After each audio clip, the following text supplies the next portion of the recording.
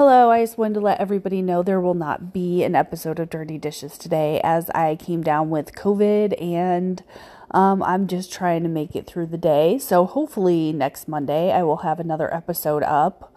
Or if I'm feeling better this weekend, I'll actually try to get an episode completed.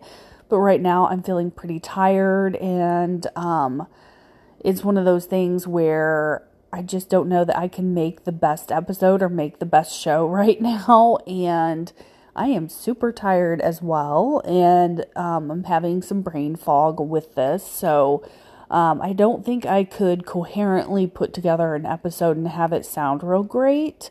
I'm all about going with imperfections and letting the world know that, I'm not always the most fluent or well-edited podcast, but in this situation, I think it's safe to say I need a day off and I need some rest. So hopefully next week I will have an episode up.